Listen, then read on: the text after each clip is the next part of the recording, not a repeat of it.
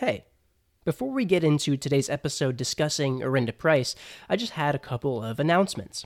We made it to the first episode of the inter-season break. I am so excited to get into these 5 episodes with you all. I think you'll really enjoy the content I've got in store, starting with this discussion. As I announced toward the end of last month, the Fall 2020 listener survey is still live. Your responses really help shape the future of the show. The survey covers a lot, from your thoughts on the content and the format of the show, to your listening habits, to your suggestions and thoughts on future ideas, like merch items and a potential Patreon. So if you want to have a say in the future of this show, please make sure to check out the Fall 2020 listener survey. I've posted a link in the episode description, and the link is also pinned to the top of the Outer Rim Reads Twitter account. Your input is so appreciated. Now, without further ado, let's get into episode 17 of Outer Rim Reads.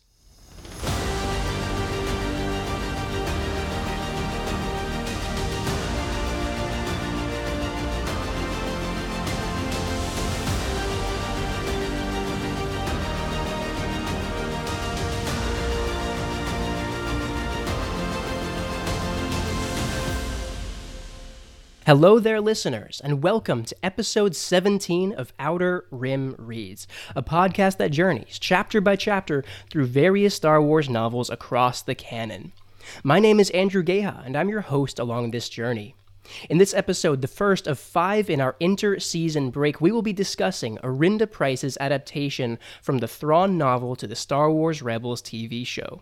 And I'm joined today by Sean Borland, creator of the Star Wars book guide blog, Sean Wars. Sean, how are you doing, man? Thanks so much for being on the show today. I'm doing pretty good, Andrew. I'm super excited to be here. This is my podcast debut, so super happy to be here. You're already off to a good start, man. I'm glad to be the first. This is your first time on the show. If you could give the listeners kind of your background in Star Wars, just to let them know where you're coming from with the saga. Yeah, so I started, my fandom started when my mom took me to see The Phantom Menace at the ripe age of 8 in 1999. My favorite Christmas memory is building an N1 Starfighter later that year. And then after The Revenge of the Sith, I still had a love for Star Wars, but it wasn't crazy. I remember I didn't give Clone Wars, the TV show, a shot, and my brother watched it, and I wish it was a bonding moment we could have had.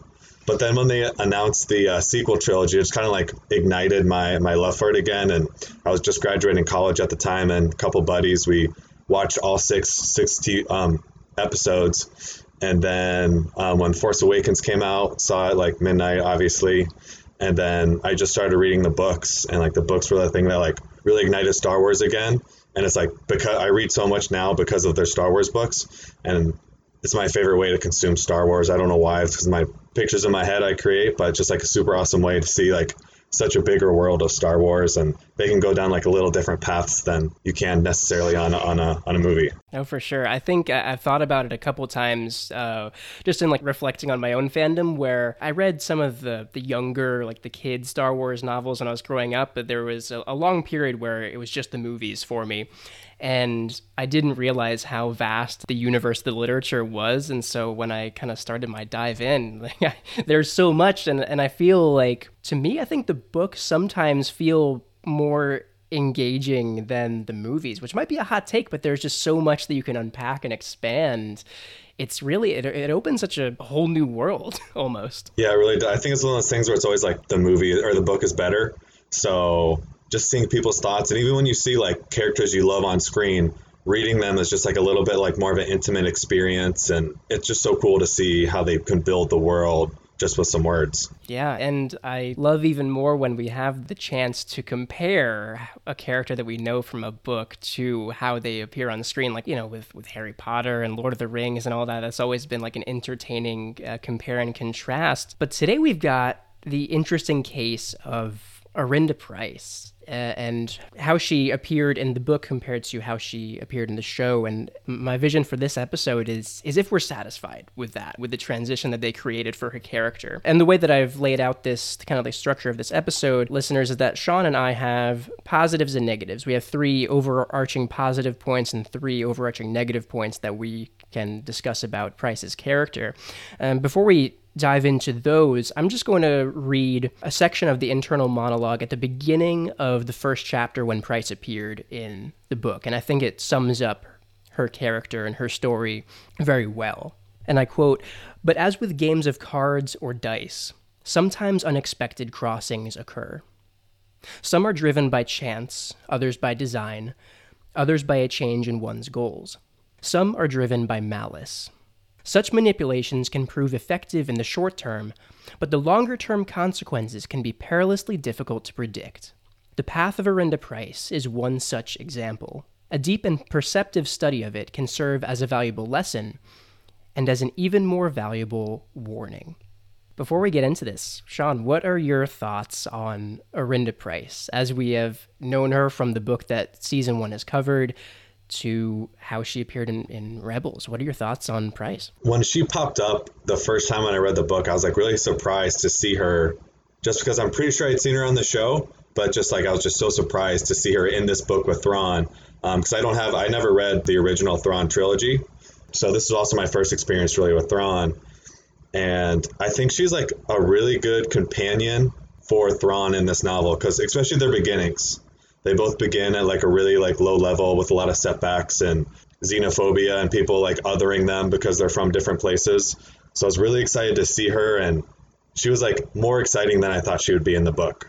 Just to see her go through all her hardships and everything like the guests have said before, like how she overcomes all those things. But I genuinely enjoyed her, even after seeing her being like a villain in the TV show. It was cool to see that like come up story for her. For sure. I feel like she underwent a huge transformation and progression in the book, more so than Thrawn. Thrawn didn't really have a ways to go. It's just a matter of how he began to fit in to the scheme of the Empire. With Pryce, we started out with this. She and her family owned a mine on Lothal of all places, in the Outer Rim and wild space. And all of a sudden, we know her from the show as this governor. And to see how she got there in the book, I mean, Eli had a roller coaster ride of himself, but I feel like Pryce had a lot more ups and downs. It was a really different experience seeing her in the book and being able to empathize in a lot of ways with her, and seeing how she really suffered a lot and how she took hold of that and made it her own, to see how she appeared in the show as just a villain. I thought that was really fascinating. In one hand, we see kind of like the ups and downs, the ebbs and flows as she underwent, and then in the show, she's just one of the baddies right there, and a force to be reckoned with. How about you start us off with? I feel like we should start off with the positives here, on a good note for Pryce.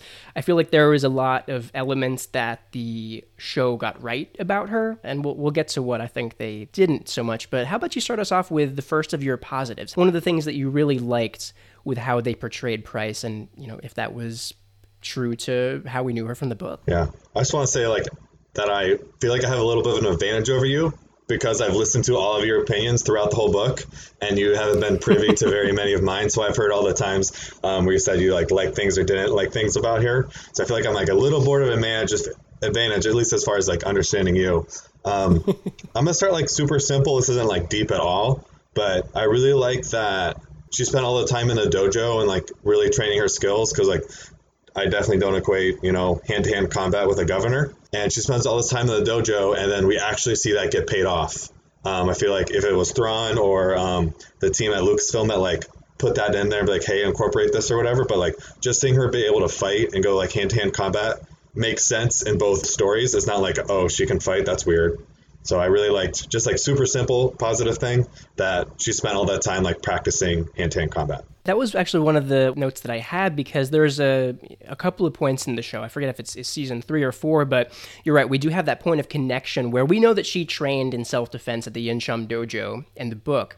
And then in the show, for anyone who didn't know that, there's a couple of scenes where she goes in hand-to-hand combat with Sabine Wren, a full-fledged Mandalorian who also trained at the Imperial Academy. She was a cadet.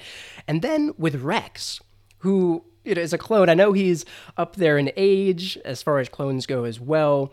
He's a little bit older, but he is a veteran. And there's a couple of scenes where Pryce holds her own in hand-to-hand combat with those two badass characters. Because you're right, we wouldn't really expect that from a governor, right? But I think that was a good connection where for those who have read the book, like, oh, this makes sense. And I like how they included that, where it kind of goes under this point of like her capability and command, I think, which I really liked about Pryce, and how she held her own against a Mandalorian warrior, a civilian of the Empire. A governor is, I guess, technically a civilian, and also against a clone who fought in years of brutal warfare. And she didn't do so badly. Not too shabby. Yeah, if you look at her resume, you'd be like, okay, she's daughter of miners. She spent some time at Coruscant, and she's now a governor. You'd be like, I could take her. But she like surprises everyone. Is like, oh, no, you can't. And I think, in fairness, Sabine ended up winning the little engagement that they both had. She got the best of Pryce there. But really, as far as the show goes, and when she fought Rex, she won that fight. She had like knocked him down, was about to kill him before someone else intervened. I really like that, where, you know, we wouldn't really see Imperial politicians engaging in, you know, kind of just getting on the ground into the thick of the fight. And that's another point kind of tying in under this point of her capability and command that I thought, where, and this will also tie into a little bit of the negative, I think, but how she really got on the ground in Rebels. She led some assaults. She led missions, military missions. She really got into the thick of the fighting in a few cases, especially towards the latter stages of season 4, when she was trying to track down the rebels on Lothal after they stole, I think, the TIE Defender computer system, and how she really got into the thick of the fight, where, you know, we saw in the book how, especially at the end, when they were escaping Paragosto City, she was not afraid to get her hands dirty.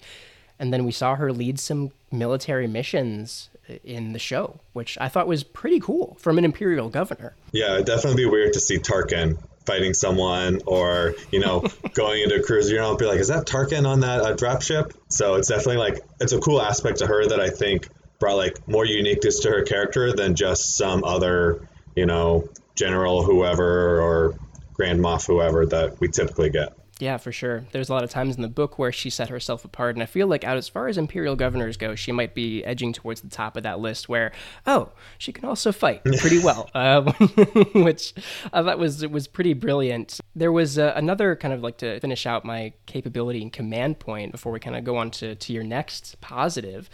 There was a point in, I think, the Skystrike Academy episode where she realized that there were a few traitors in their midst when they were going through some flight simulations. And she actually had this brilliant plan where she rigged all of the TIE fighters, kind of like kill switch them if she needed to.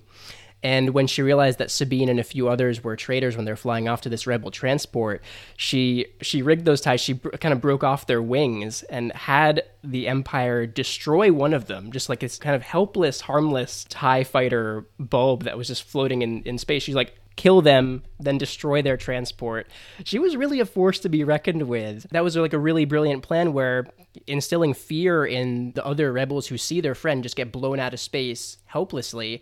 And then she was able to cripple their transport. There were some really good points in command that Pryce handled, I thought. Yeah, definitely. Especially like the pods and like how that plays back later with the Defender. I think that might lead more sometimes towards my negatives, but like she also like is cunning in like her demand, and she isn't one of those admirals or whoever. I forget the guy who failed the attack on the little island just by, like, oh, we're just going to bombard him. Like, she isn't one of those people. She isn't like, hey, we're just going to, you know, use our firepower. Like, there's a way to do this, like, smartly, for as bad a word as that is. I mean, it's true, though. There were a few points where she had kind of just sound tactics, where she could have handled that very differently rather than kind of picking her moments and going from there. But there was a balance between what tactics that she got right and then things that she didn't really handle so well, but we'll get to that in the negatives. What was your next positive point about Arihnda Pryce? I really like, especially like if we compare like the end of the book on Bataan to like her time, like the last couple episodes, or like the last half of season 4, when it's like really getting to be like a breakneck point. She just employs this ruthlessness of I'm going to get what I need to done to take care of this. And both times it's only to get rid of like one thing. Like when she blows up all of the people in that settlement is to cover her tracks for one person that's dead. Yeah. And then she does the same thing to kill Kanan Jarrus, which is like a heartbreaking moment, but she destroys so much, and like really that's the start of her undoing when she blows up the fuel depot just to accomplish like one little thing that she wants to do. Like I think if we compare her to Thrawn in that moment, it's like he's okay with the losses he takes, especially in Rebels. But she's like, no, I have a chance to get a small win, whereas the small win is like minuscule compared to like the damage that's caused. Yeah, for sure. I think it was kind of ironic that as big of a firestorm as she set off when she blew up the fuel depot, it was just for one person, for one kill. And I like how you tied that in with what we saw at Paragosto City, where she literally blew up an entire complex and presumably most of the city as well, over one person, over one body, in that case of Agent Gudry. And I think they tied that point in well with, I think, one of her first appearances on the show, where, and this kind of goes under my point of malice, I think that I like how, you were talking about her cunning and her ruthlessness, and I think they really captured her malice in the show very well, where when she introduces Thrawn to Admiral Constantine and Agent Kallus kind of points out the Paragosto City incident that you were talking about, where the civilian casualties outnumbered the insurgent casualties. And in the show, she said that they were, quote unquote, acceptable margins, which I thought was pretty consistent from what we saw in the book, where she knew that that's what needed to happen there. And in the show, just, it was acceptable. It's what needed to happen. And just we're reminded there, especially with what we know from the book, of how far she's willing to go to get what she wants, even if it means killing so many people. Well, she just kind of just writes them off as acceptable margins, which I thought that was a good consistency from the book to the show. What did you think about her quote-unquote interrogation of Hera in the show? Because I feel like if there was a point of malice, that was it. Especially because like they've been going like head-to-head for so long, and like, Hera has just been like the biggest like thorn in her side since she's been on Lothal. Like even in the book, she's like, hey, I've got some issues with some rebels. I forget like the specifics, but I just remember like just like sitting in my chair and being like, she is like enjoying this way too much. Way too much. It was really uncomfortable. Yeah. And then when Thrawn comes in too and interrupts it, like just the difference of Thrawn and her like forgetting information. Thrawn like understands things, and she's just like more like she's like, I'm gonna use a blunt object, where Thrawn will like slowly like nick away, and like he understands, he probably knows beforehand, but she's like, just give it to me, like I need it, and just goes all out because she's probably mad and she thinks that's the only way to get it. And I feel like that kind of speaks to, because her and Thrawn have a lot of similarities from what we saw in the book as far as being able to some extent see the longer picture. Price falls short of seeing the bigger picture compared to Thrawn, but we got a lot of those moments in the book where she was able to see how things played out before, kind of like picking her moments and maximizing her efficiency in those moments. But there was a lot of that kind of just hit them with a blunt object. I like how you're saying that in the show. Because in that scene, Thrawn is very kind of just cold and calculated about how he's talking to it and questioning Hera.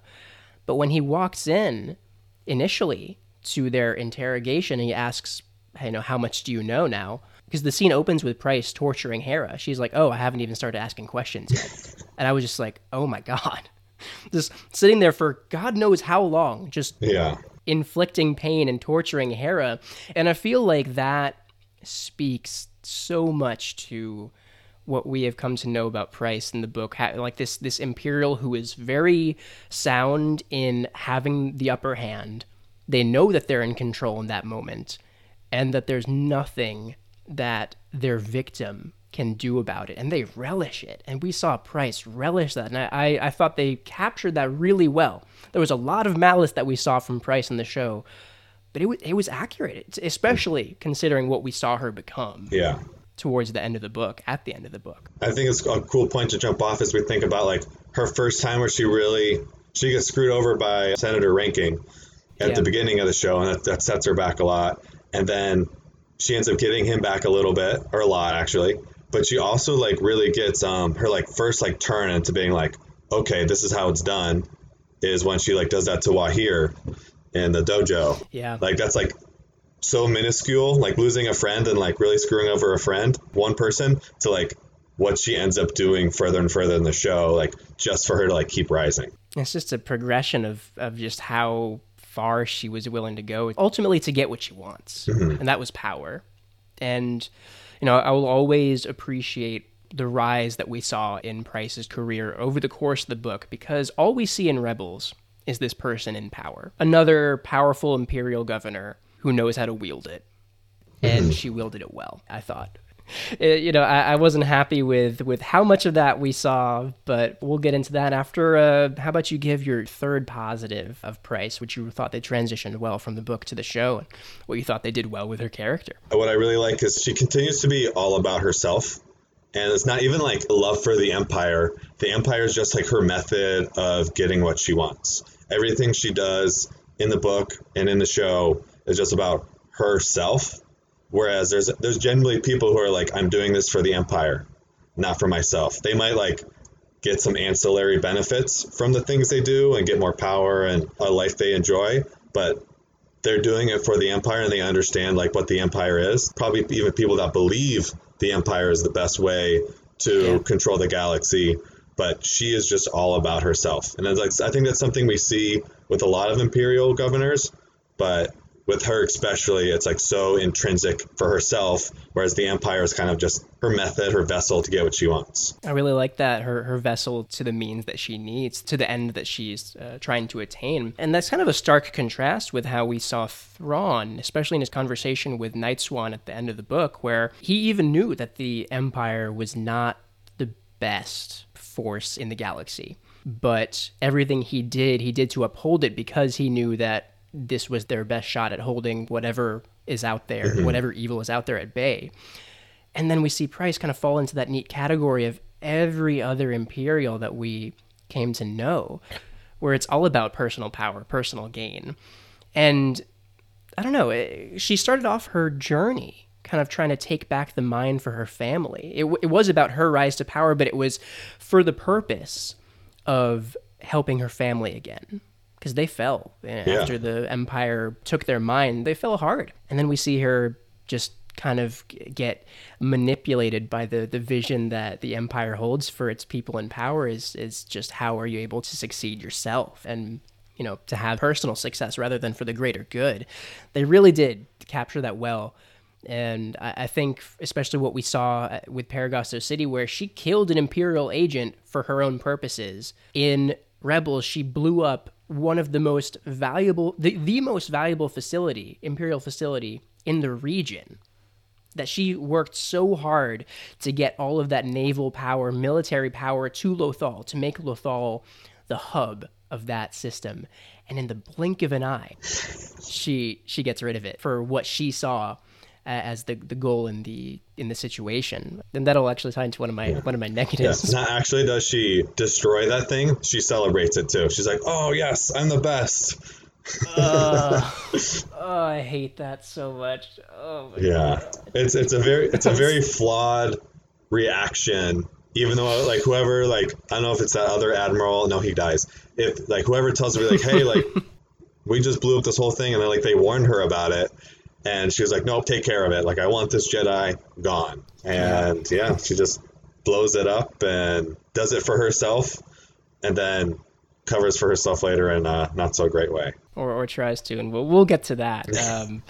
I feel like I'm going to close my positives on Price with, and this is a very simple point, but I feel like the overall aesthetic of Price, from character design to how she carried herself in the show, how she interacted with others, was very true to what we saw in the book, where even just with her features, with her design, with kind of like the drawling Imperial voice to kind of like the short, neat black haircut, to how she treated others. And I think there's an example here of how very Imperial she was and how very Imperial they portrayed her was when Thrawn sent Rook to help her to find the rebels on Lothal and the hillsides. And Price, at the thought of Thrawn sending someone to help her, she's like, I don't need help. I can do this myself, which obviously, if she could just do it herself, she would have solved it by then. She would have had them by then. But then the way that she treats Rook when he shows up, because she's pissed at Thrawn for sending someone to help her in her mission, what she feels is her responsibility. And, Rook is, I forget his species, but he is a very different, kind of harsh-looking, non-human assassin. And the way that she speaks to him when she shows up with just contempt just dripping off of her voice, she doesn't even call him by his name, she just calls him Assassin. I felt how she treated a non-human was very in line with kind of the Imperial that she became in the books, and we see that just on screen in a very just rude way, which is on brand. It is on brand. I think they did that well. It was just, I thought they captured her persona very well. I think, yeah, I remember like making a note during that point because like after they escaped the first time, but he puts a tracker on them and they like report to each other. And then she tells him, you already let them go once. I'm going to handle it. And I'm just like, lady, they've been running away for you for years. And you haven't been able to do anything. So, like, you don't have any room to tell people, be like, hey, you let them get away once. And I was like, they have escaped you for so long. You and Admiral Constantine just can't seem to catch them. I didn't even think about that, where, I think for the entirety of season 3 or for so long, for so many episodes, all they had been doing was slipping through a grasp. Thrawn had been letting them go for the purposes of, finding Chopper Base and really brilliantly. But for Pryce, it was just kind of mismanaging the situations and underestimating. I feel like as well as they captured her Imperial arrogance, ultimately that's a lot of her downfall that we see. And just kind of on the topic of her downfall, how about we get into the negatives that we took from Rebels? Right before we get into the negatives, I think it might be a good question to ask, and I don't have an answer, and you might not either, but like, which one is the real Pryce? Is it the book one, or like which one is the right characterization? Like I feel like most people might say the show because more people have probably seen the show than read the book. But like it's like one of those things where like which one is like the right way? She's not like a main saga character where it's be like, okay, we're gonna base it off of what we see of Luke and on screen. I think it's just like positive and negatives. It's still like it gives us something to talk about, and one isn't more right than the other.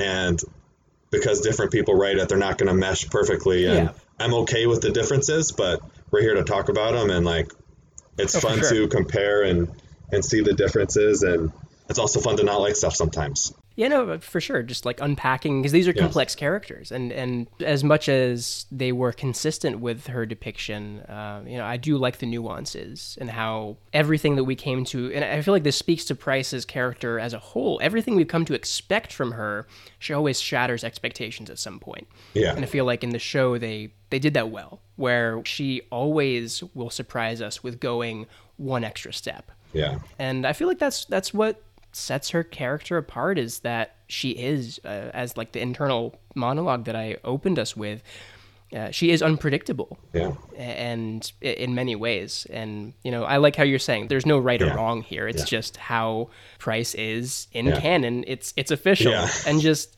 discussing it, because she is a very nuanced character in many ways. So I very much appreciate that. I will stress that off of your point, that the purpose of this episode is not decide whether Rebels got it right or wrong. I feel like that's looking at it to, black and white, where there's a lot of complexities here to unearth and unpack, and that's the fun of the discussion. Yeah.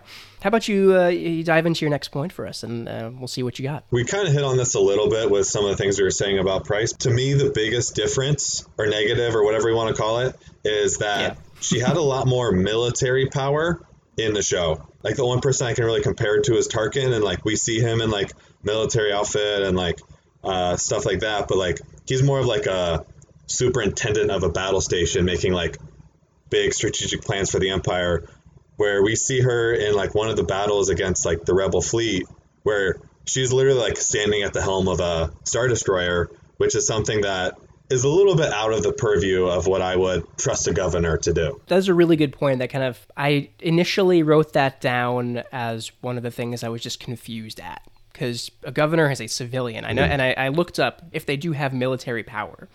And I know that it was mentioned that she kind of has control of the resources, even military resources, in her region.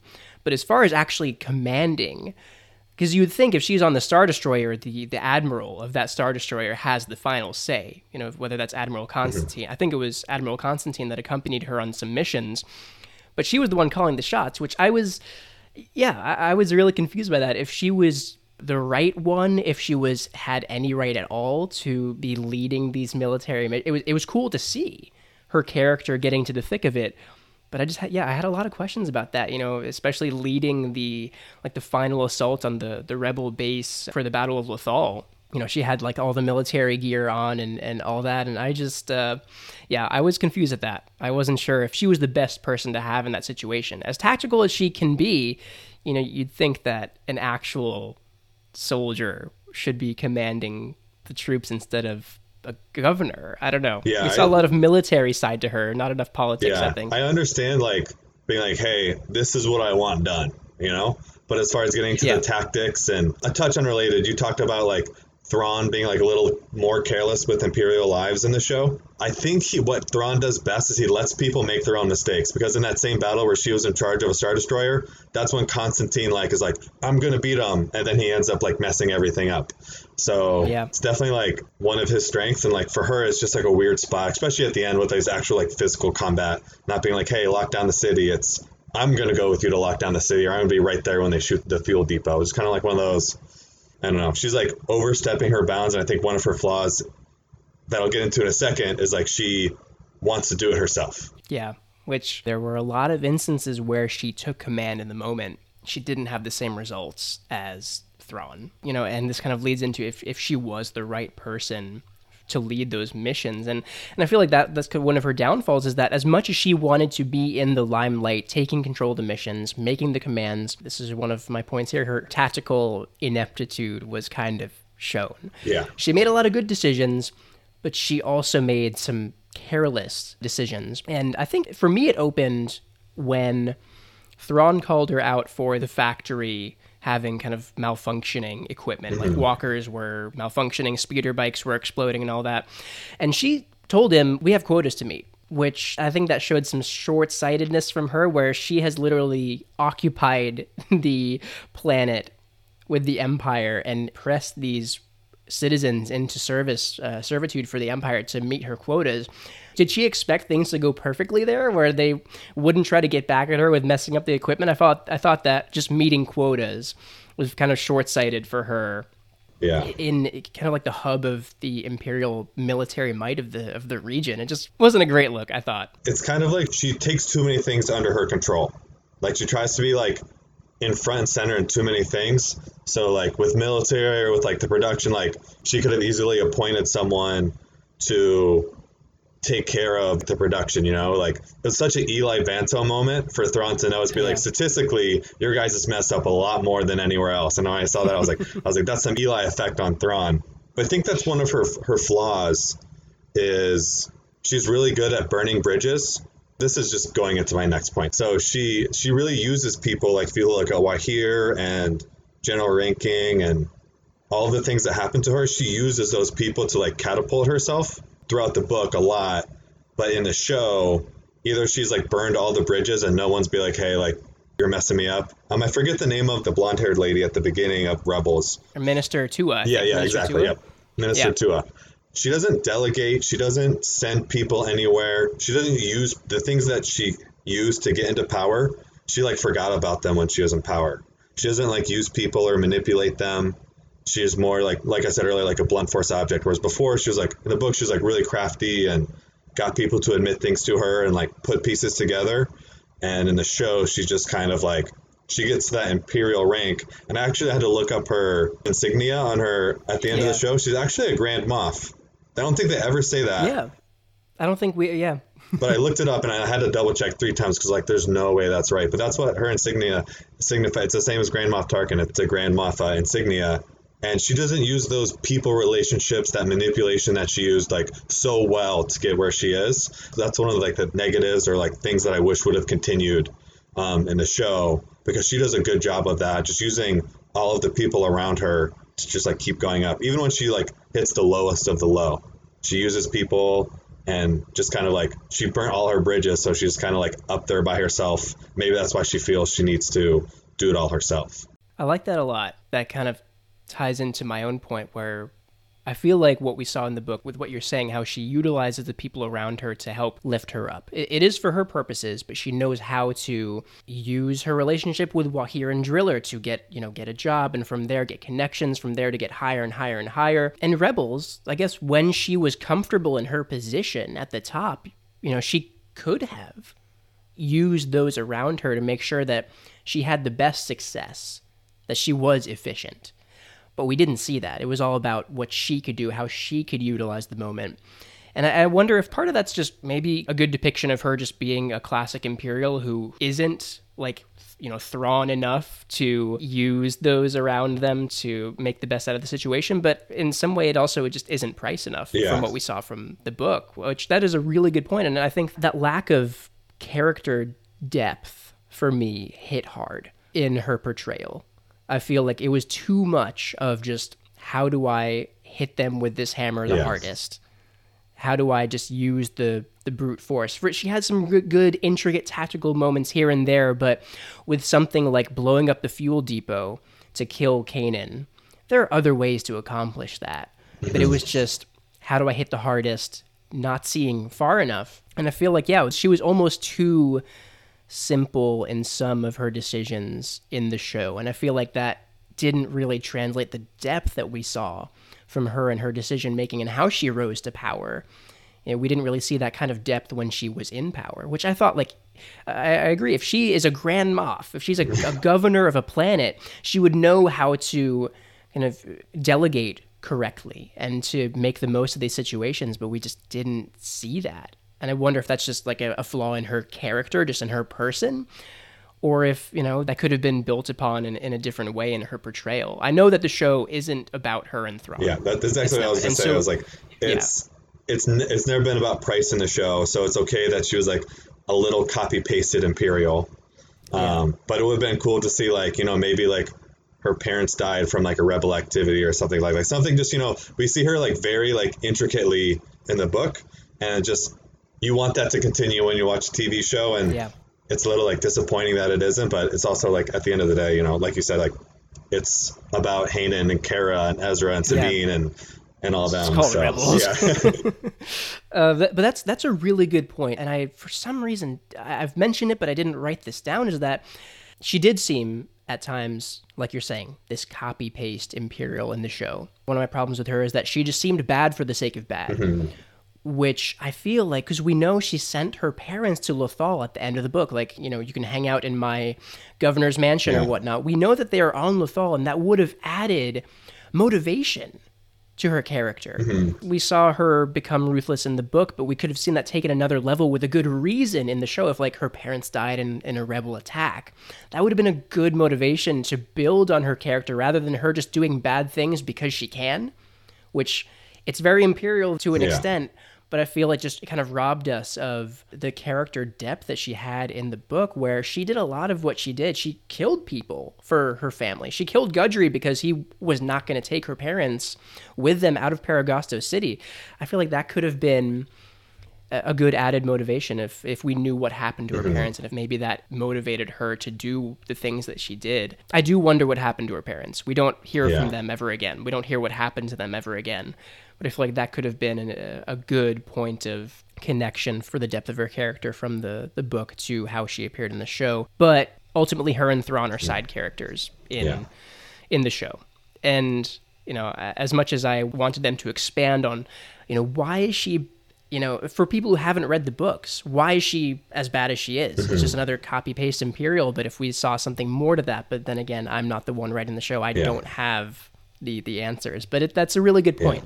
I guess one way to think of it is we got really lucky that we got a book that gives her a backstory, she could have easily not been in this Thrawn book, and it could have been just some other random villain, but it's really cool that they worked those and intertwined those into the story. And it's cool that we don't often get, besides maybe the prequels, the backstory of all the villains in Star Wars, but we get to see that, and we get to see Thrawn, and we'll get even more in October or September when the new Chiss book comes out.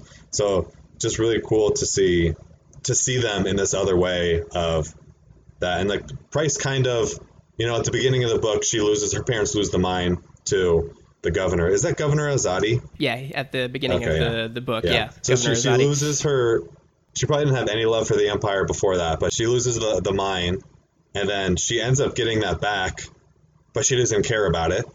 She just is you know what? Her one super Empire move, or maybe it was for herself to be hey, I know how to, exploit people, is she gives it to the other people that are already almost there to mine the Dunium. So I understand the lack of backstory, but she comes full circle to the point where she solves the problem of losing the mine, and then she just continues on her bad streak of blowing stuff up and literally, she does a good job of making continuing life that. terrible That for is the rest fair. of the people on Lothal. All of her original motivations kind of were washed away with dissolving the mine and sending her parents to safety. Like, kind of the mine and her parents were the two motivating factors throughout her arc, and then when she ends up in power, it's kind of, those are gone, and now she can just be bad because she's now in the power that she wanted. I do want to touch back on her handling of the fuel depot in the Jedi Knight episode. I'm excited to hear this because you sounded really in arms about it when we touched it earlier. We saw a lot of brilliant moments from Pryce in the book. We saw some in the show as well. But this, to me, didn't really seem to make sense. I don't understand what her thought process was. The long and short of it is that she blew up the fuel depot to kill Kanan. That's her victory. It seems too short-sighted for who we saw Pryce become in the book. She always, not to a Thrawn extent, but she was able to have a long-term vision. And I feel like this is a very crucial moment where she obliterates the entire TIE Defender fuel supply, shutting down effectively that whole project that could have given the Empire the upper hand in this larger scale. And it isn't the Galactic Civil War yet, but it's, they're having to face these insurgents in multiple spots. This could have given them the upper hand in this big fight.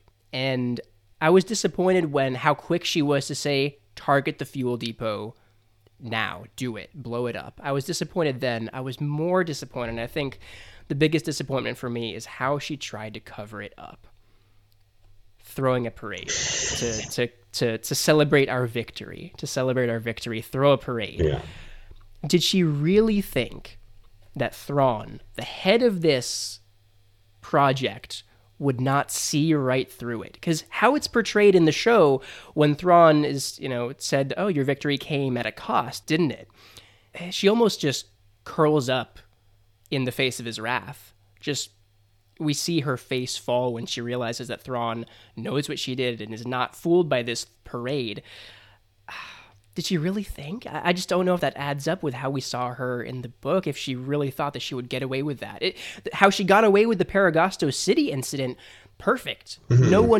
No one could find the proof, even if they tried.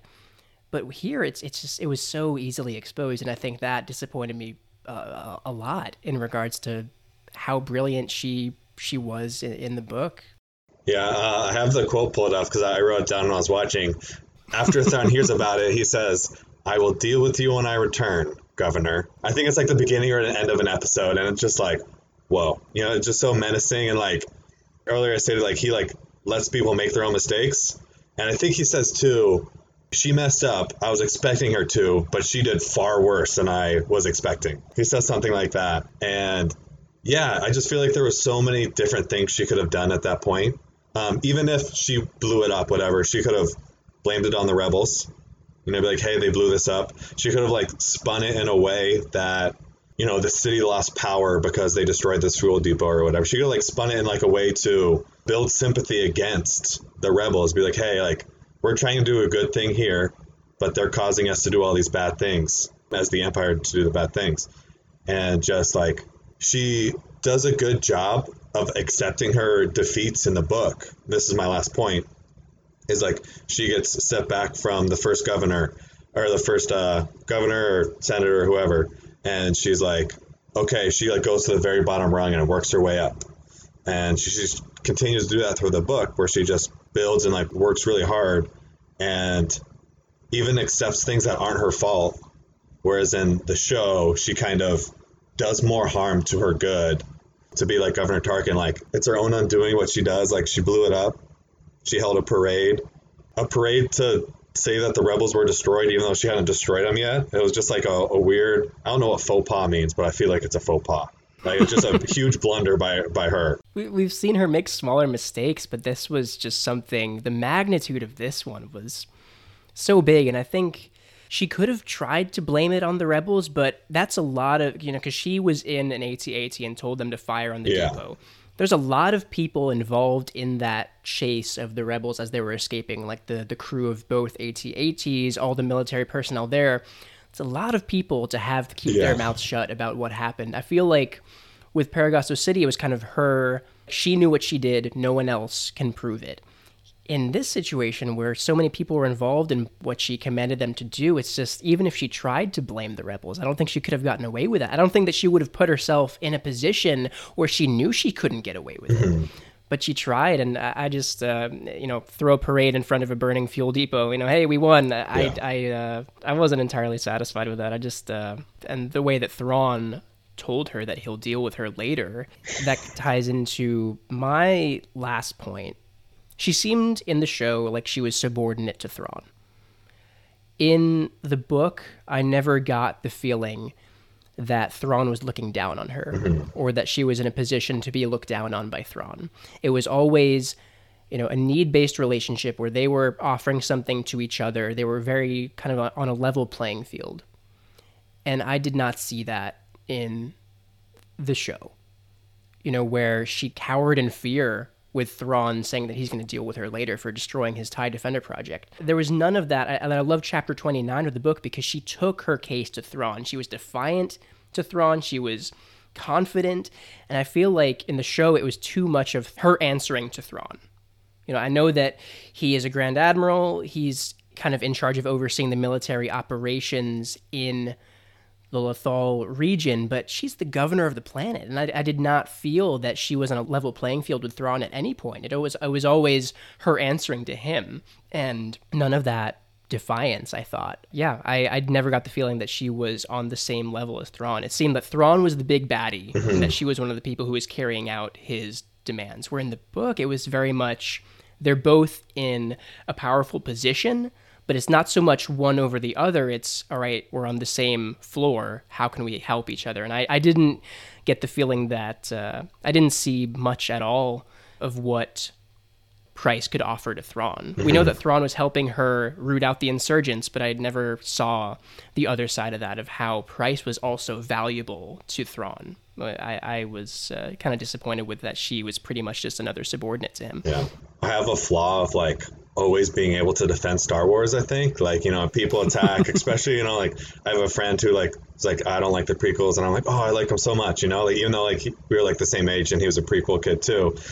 But I think I definitely see your point, where there's definitely they're not on the same level playing field, or they don't have that symbiotic relationship that allows them to kind of get to where they are, because Price tries to she wants the military installations to go where she is, and even though they're Thrawn's idea, it's definitely her value to him is being hey, let's get this thing built on your planet. But I think that she definitely cowers to him in a way she never really cowered to anyone else in that. And I wonder if it's because she feels like a failure because she's failed for so long at getting these rebels, and Thrawn almost beats them right when Hera comes back to Lothal. She's hey, they broke through the blockade, and he's it's okay, they won't escape, and then all the TIE fighters come and wipe them out of the sky, and she's the one that ends up letting Hera go, or she ends up being there when she gets rescued or whatever. So it's just, she definitely cowers, and I wonder if that's part of her breakdown is she starts to feel she's in over her head. I like that a lot, because she did really, aside from a few successes, few and far between, she did ultimately fail against the rebels. And I like that point. That's a good point, where it kind of just, it adds up, and we know how much pride she has in herself and her abilities, and to see that not enough to defeat them. I think that's a good point, how that could play into her just kind of crumbling in the end. And she does. We saw how after Thrawn said that he would deal with her, she feared that she was going to be executed by the Empire for destroying their own facility, which is a fair point. And then former Governor Azadi, Ryder Azadi, plays on that desperation that Price is feeling, where he tricks her into thinking that he is going to betray the rebels and, to come out to their outpost to capture them. And it ends up being a trap, and she gets defeated there. But he played on that desperation there too. She became vulnerable in her loss and in her desperation. And I feel like that, that's fair. She ended up kind of just crumbling after her defeats, where for a person like Pryce with as much pride as she has, you can only suffer so many losses before you're not who you once were. I think that's all I had for Pryce. I think so too. Do you have any? I think do you have any closing thoughts? A last thought I have on her is. Oh yeah, you're good. I'm listening to a couple of episodes, like in the middle.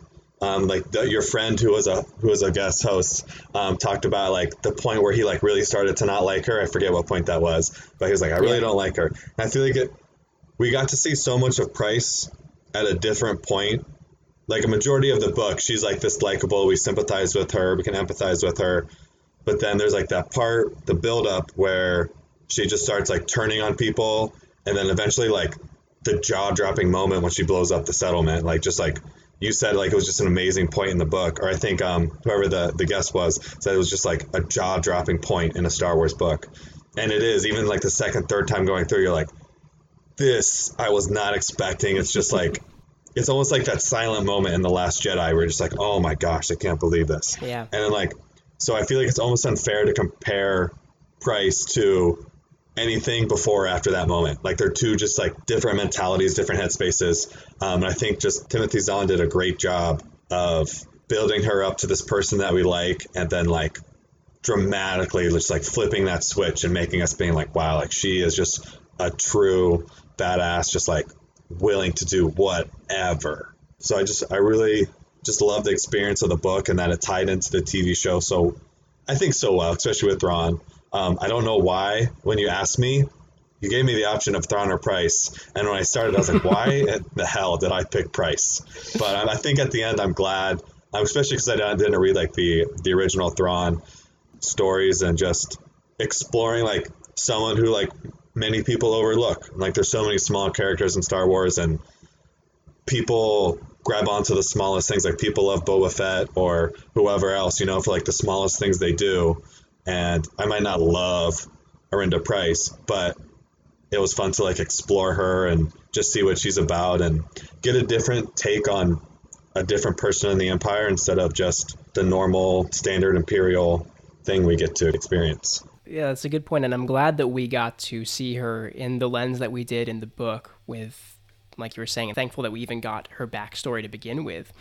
Because she could have just been another side Imperial character, but being able to see her progression, I love how you sum that up, where we're built up to empathize with Pryce in a lot of moments, and then she just drops the hammer on us when she blew up Paragasso City. And you're right, from then on, she was just, that's like nothing she had ever done before in the book. It was unique in that way, and from then on, she is very much a different person.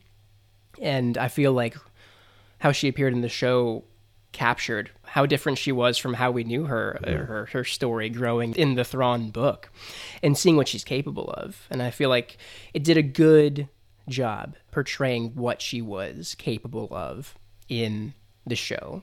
Militarily, hand-to-hand combat, tactics in some ways, not so much in others, but we saw that she is a force to be reckoned with. And I think that's, I like how she did have some victories against the rebels where, it wasn't perfect. It wasn't executed in the same way that Thrawn was able to get his victories. But we saw that she is very competent in many ways. She has her shortcomings. She failed ultimately, but how she got there, I think there was, what they got right in the show, I think they did well. What they got right about her character, I think they did well. I'm with you there. And it was just, The Rebels is such a good show, and just her and Thrawn just both being there, it really just enriches that whole experience in the show. And yeah, for sure. That's it. That's all I got. I will say that when I came into this episode, prepping for this episode, I initially thought that I would be hard-pressed to find anything about Pryce that I liked from Rebels, because I was so disappointed. I think the Fuel Depot, that topped the cake for me. I'm always going to be disappointed in how she handled that. I think that's the point. I think that's the point of it. Yeah. But I will say that after watching her scenes, after taking these notes, I did come away from this with a better taste in my mouth. I think that, what they captured well from her character, they really showed it well. And she was not a perfect character. She was never meant to be a perfect character, but, just the Rebels TV show as a whole is one of my favorite Star Wars experiences. We would never see the same depth to Thrawn, to Pryce that we saw in the book. That's not the style of the show. That's not the purpose of the show.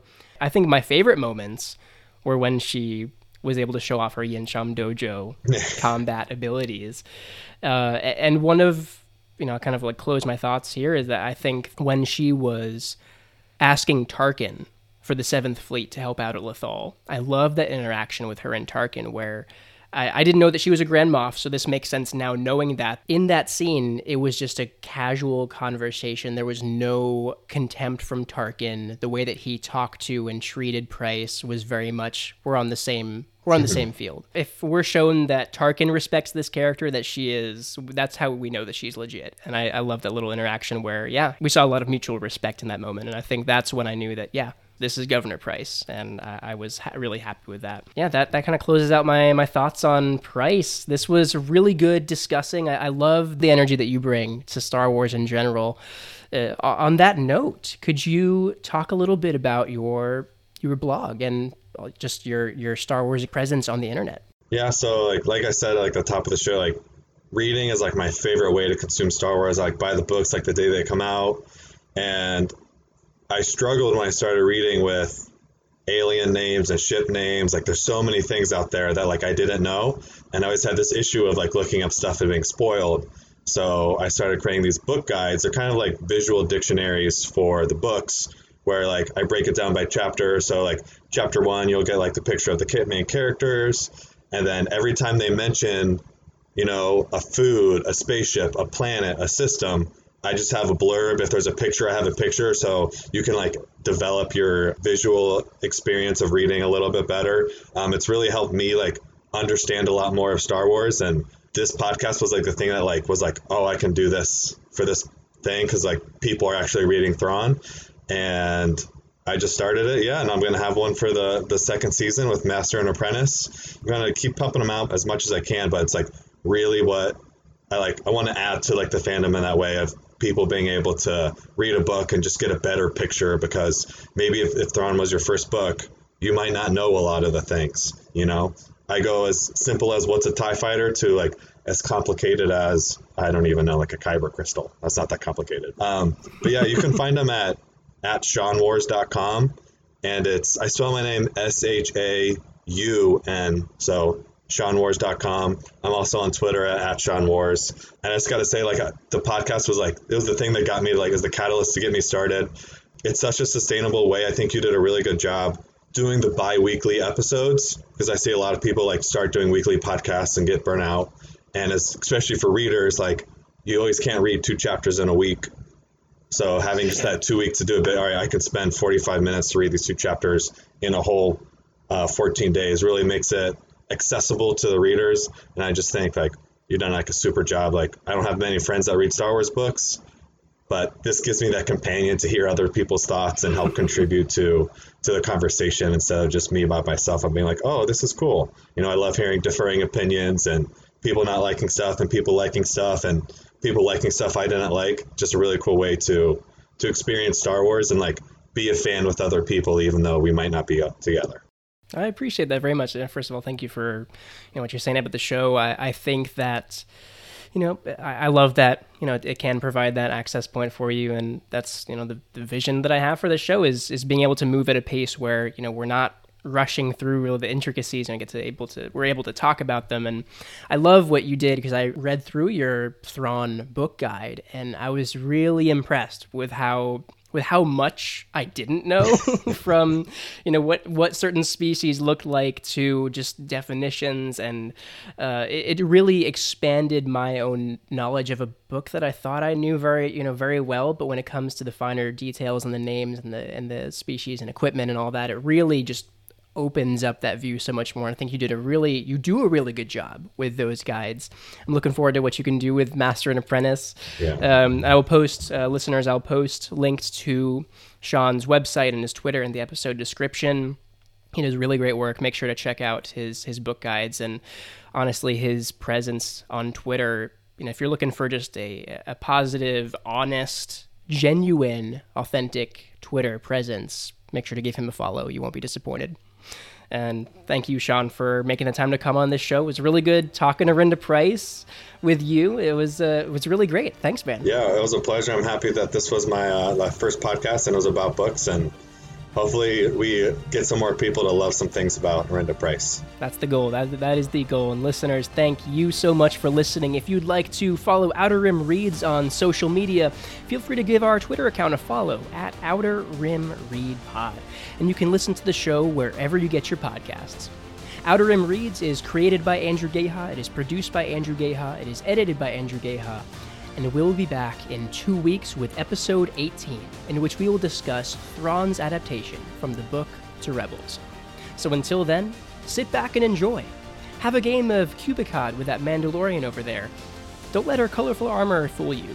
And here she plays with a lot of bravado.